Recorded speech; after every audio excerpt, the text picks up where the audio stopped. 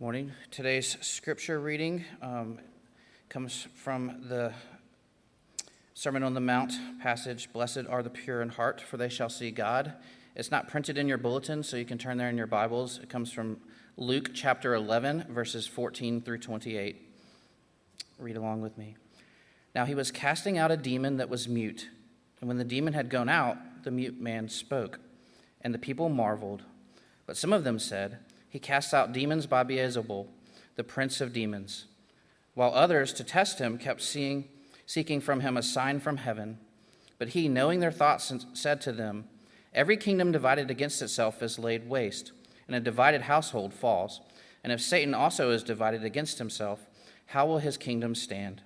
For you say that I cast out demons by Beelzebul, and if I cast out demons by Beelzebul, by whom do your sons cast them out? Therefore they will be your judges.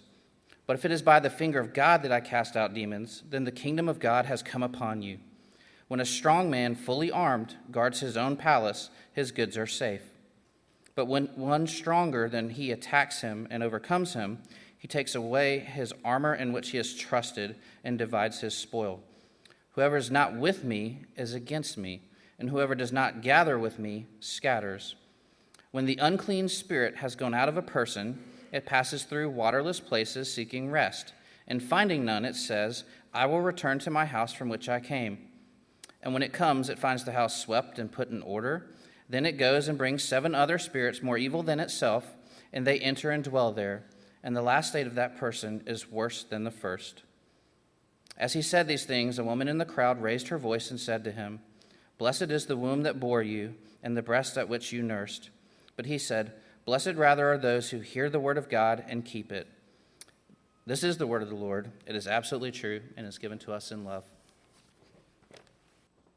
Well, grace and peace be multiplied to you in the matchless name of my Lord and Savior Jesus Christ. I'm incredibly excited to be with you again this morning and open God's word. I want to continue working through this series on the Beatitudes by looking at what it means as Jesus teaches that blessed are the pure at heart, blessed as the pure at heart. But I want to start with prayer. Can we pray? Father, would you teach us as we turn to your word this morning? Would you, by the power of your Spirit, would you be at work in your people's hearts and minds that we might not simply be hearers of your word, but doers? Would you rid us of the distractions and the cares of this world that we might singularly focus on you? And now, Father, I pray even for me as one called to proclaim your word, would you use me to preach your gospel with boldness and clarity, that all the words of my mouth and the meditations of my heart would be acceptable in your sight, because you alone, Lord, are my strength and my Redeemer. And Father, we thank you for these things in Jesus' name. Amen. I was introduced to Reformed theology not as the member of a church who held to its beliefs or because I learned of it in a classroom, but as a college student. I had something that seemed pretty foreign to this generation of young people. It was one of those alarm clock radios that would wake me up every morning with this raspy voice preacher named Dr. R.C. Sproul. In his teachings on the Beatitudes, he described them as the keys to Christian joy. Not only then to go on to completely dismantle everything I thought it meant to have joy. I want to come back to this talk, but we must understand that in light of this idea of joy, there's some helpful context that we need.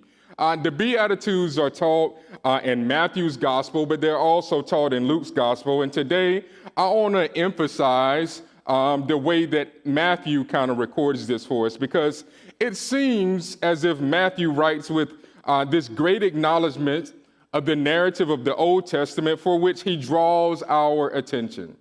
And he points us then to its fulfillment in the person and work of Jesus. But it's with the same kind of presuppositional narrative of knowing Jesus' background story that we've got to look at the message of the Beatitudes because it is all about Jesus. And Matthew, for whom our tradition holds as the author of this book, is an eyewitness disciple of Jesus whose work as a tax collector is evident even in the way that he writes with this attention to incredible detail and precision. And by far the most definitive characteristic of Matthew about Jesus is that Jesus is the long-awaited Messiah, the very God manifested in the flesh, and we can be sure of this. So Matthew tells us, the stories of one after another of Jesus fulfilling the prophetic messages of the prophets, and especially Isaiah, because Matthew perpetually alludes that Jesus is the one to whom the prophet said would come. And so we see that in the baptism of Jesus, we know that the Spirit of God rests, just as prophesied in Isaiah 11:2, or the way that Matthew 4 and Isaiah 9 are this parallel of the prophecy that Jesus is the one through whom all the government of the world would rest. And how does this connect to the idea of the Beatitudes as the keys to Christian joy? Because true joy is found only in Jesus. So the Beatitudes call us out of the lies of our world, and it teaches us a completely different reality, an upside-down way of living that this world cannot understand outside of the life and light in Christ Jesus. It is this kingdom-shaped life that turns all that we believe to be true on its head, providing a new and better way that leads to the flourishing of humanity and the glory of God. And as a pastor to college students, I'm particularly aware of how blessings and joy are treated as synonymous. And yet the scripture takes an entirely different perspective. Conflating the ideas of blessings and joy gives the root cause of why we see so many eagerly equate individualistic materialism with blessings, completely missing the fact that we serve a God who is a good and gracious Father who provides the very breath that we breathe. So why would he not give you the things we need in life? Fam, our salvation in Christ alone should bring us this true and lasting joy. And we must move past trivializing God and thinking he's only to serve our self-gratification. And to this point, I'm sure that you've heard that this series, that blessings used in the Beatitudes are far from simplicity of happiness, but rather intended to reflect a heart posture, a posture of peace and comfort and even stability that is complete in Jesus. And so the Beatitudes are not a promise of a good life. It's not even the promise of what the world would call a blessed life. But it does mean a kingdom way of living. Jesus comes and the Gospels tell the story of his message of a kingdom inaugurated within him and far different from the cultural pursuits of fun and pleasure. But we are to live in a flourishing that demonstrates the faithfulness of our God at work to transform us. And know then that to live in this kingdom way, the way of the Beatitudes, means living a gospel-shaped life, one that daily means bearing the cross with suffering and sacrifice, and the promise of eternal inheritance of life forever in his presence. And to dig into what it means to be blessed, though, look back with me at Luke 11, which says, in verse 14 to 23, it says, "Now he was casting out a demon that was mute. And when the demon had gone out, the mute man spoke, and the people marveled. But some of them said, he cast out demons by Beelzebub, the prince of demons. And while others, to test them, kept seeking from him a sign from heaven. But he, knowing their thoughts, said to them, every kingdom divided against itself is laid waste, and the divided household falls. And if Satan also is divided against himself, how will his kingdom stand? For you say that I cast out demons by Beelzebub, and if I cast out demons by Beelzebub, by whom do your sons cast them out? And therefore they will be your judges.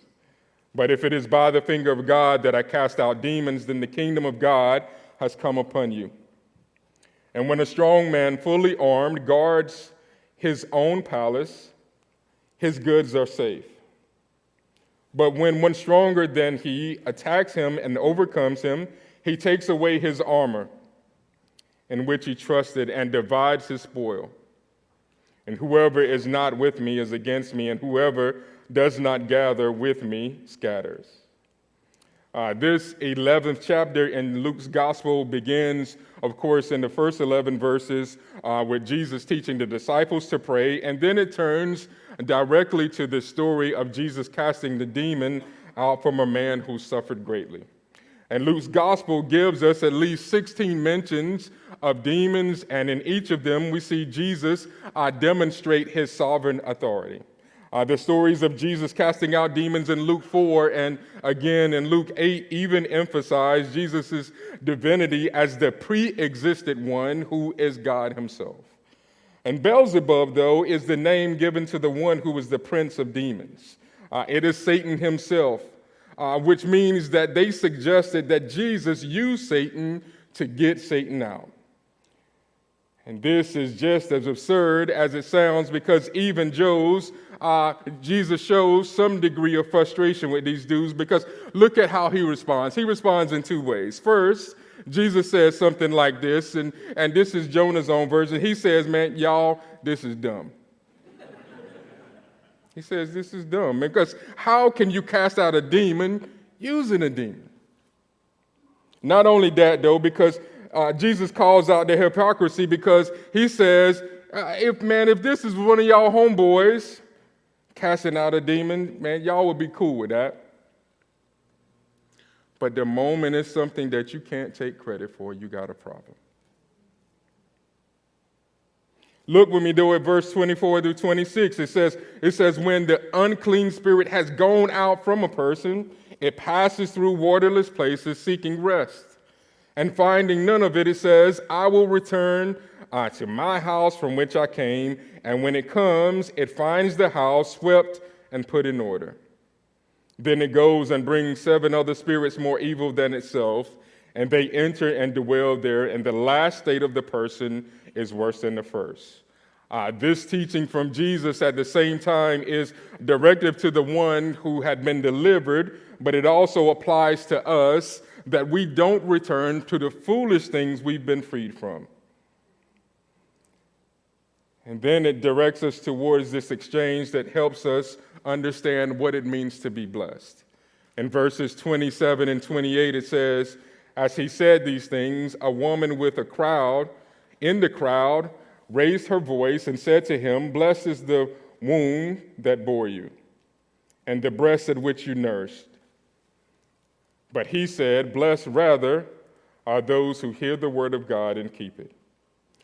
I love these verses because right in the middle of Jesus' teaching, this sister shouts out, and I know the musicians have experienced this with someone, when you're in the middle of a piece and somebody is just loud and wrong.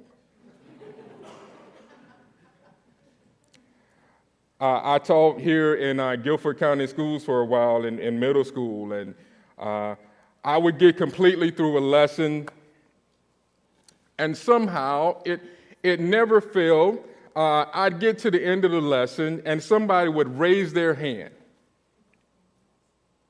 And they'd ask me a question that knew, regardless of what I had stood there and taught for the last hour, they didn't get anything they had heard.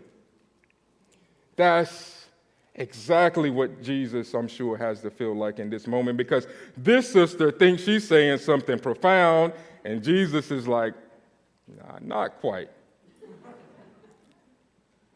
And while it's easy for us to call out the material things we call blessings, the truth is that what Jesus shows here is way more sobering. And while the culture teaches that our lives deserve these worldly things, one thing that it teaches is far more valuable than the material things, it says, is relationships. J.D. Jackson, in the book, The Value of Relationships, Principles to Building a Solid Foundation, is a horrible book, but it does describe our relationships as the one true priceless thing in our lives. And it spends chapter after chapter detailing the way to cultivate relationships in life that lead to riches unforeseen. And I know that while many of us have probably been taught to think this way, is this true in light of the gospel?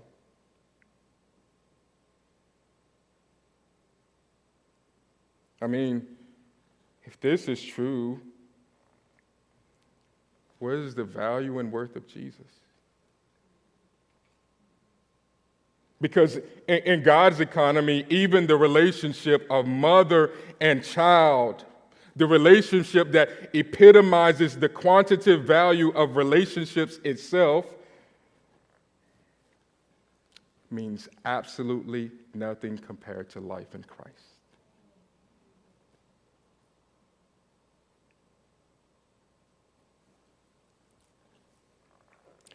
This teaching shouldn't surprise us, though. Because in Mark 3 and verses 33 through 35, when Jesus' mother and his brothers show up to take him home, because verse 21 says, man, they actually believed at this point that Jesus had just completely lost it. And Jesus' response to them is, my family is the people who do the will of God. You know, I often get asked how my family and I have learned to deal with being the only minority, or often one of very few minorities in spaces like this. And my answer is far less complex than I think most people think, because the reality is that I hope it means for you that you've got to know that you got some brothers and sisters in the family of God who share the same blood of Christ that is in you that far exceeds the value of racial and ethnic divisions.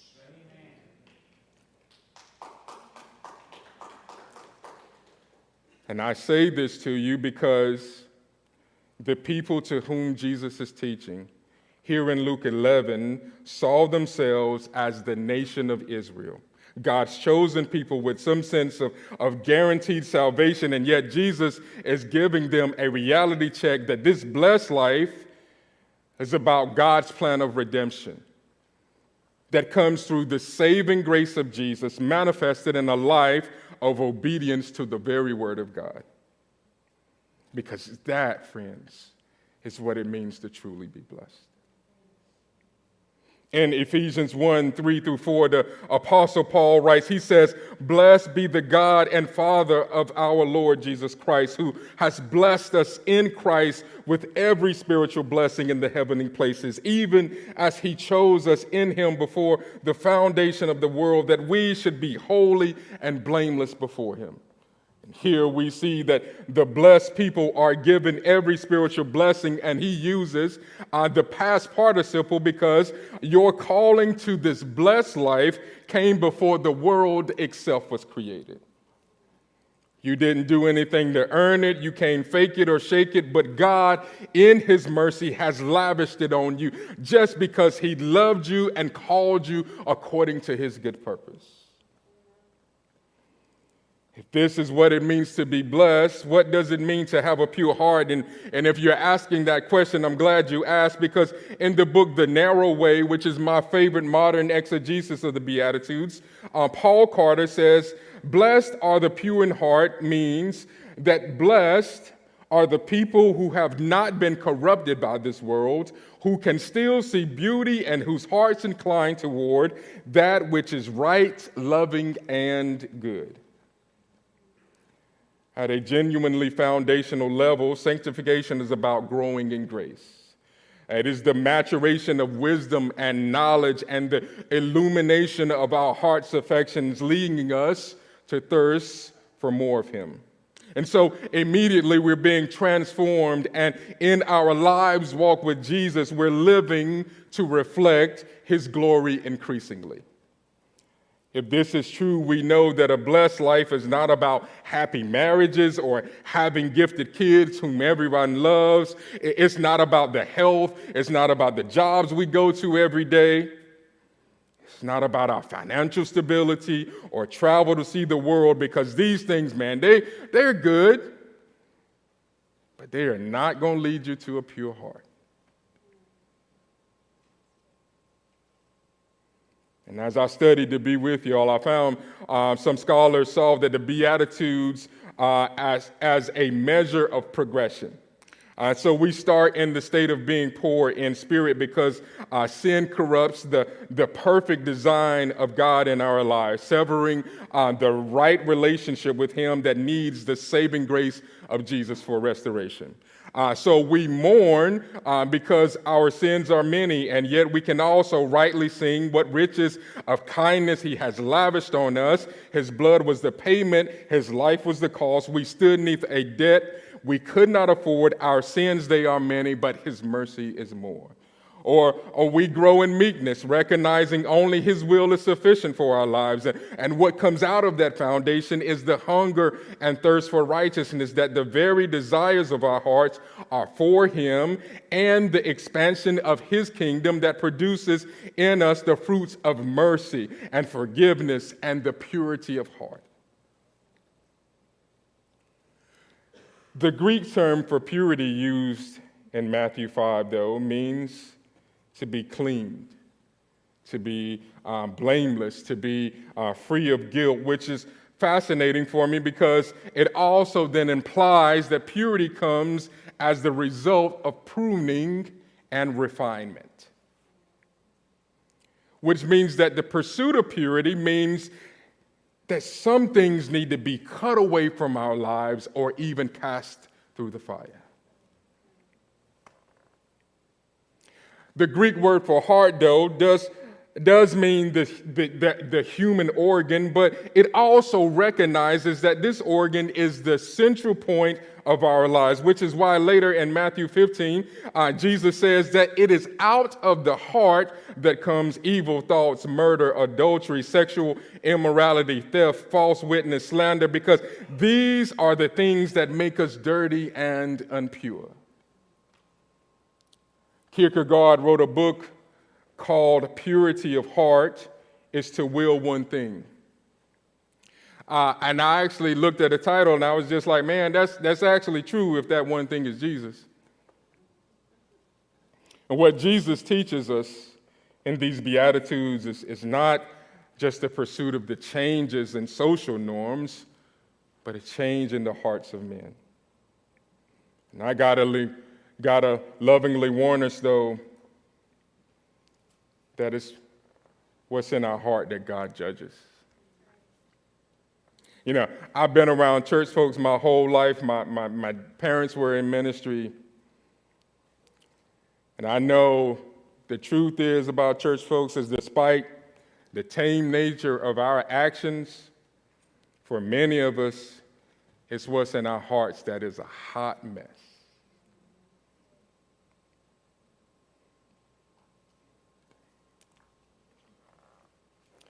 The reality is that the only way to a pure heart is in the cleansing blood of Jesus. And David figures this out well before Jesus arrives on the scene, because he writes in Psalm 51, man, he says, "Create in me a pure heart, O God, and renew a steadfast spirit within me." And if we're honest with ourselves, we know that if God himself doesn't do this thing, we know it's not happening.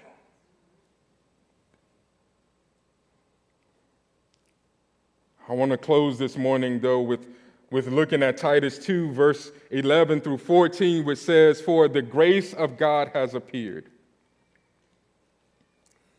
bringing salvation for all people, training us to renounce ungodliness and worldly passions, and to live self-controlled, upright, and godly lives in the present age, waiting for our blessed hope, the appearing of the glory of our great God and Savior, Jesus Christ, who gave himself for us to redeem us from all lawlessness and to purify for himself a people of his own possession,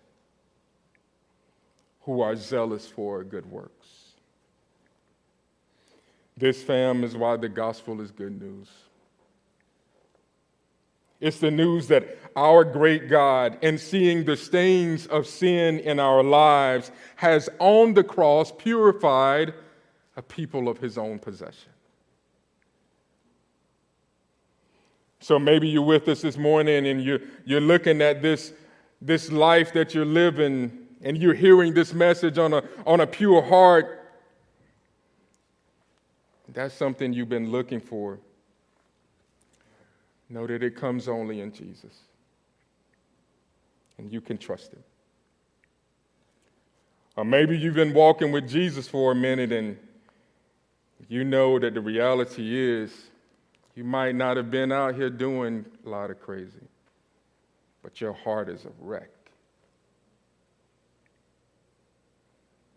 Know that his grace is sufficient even for you. Let's pray.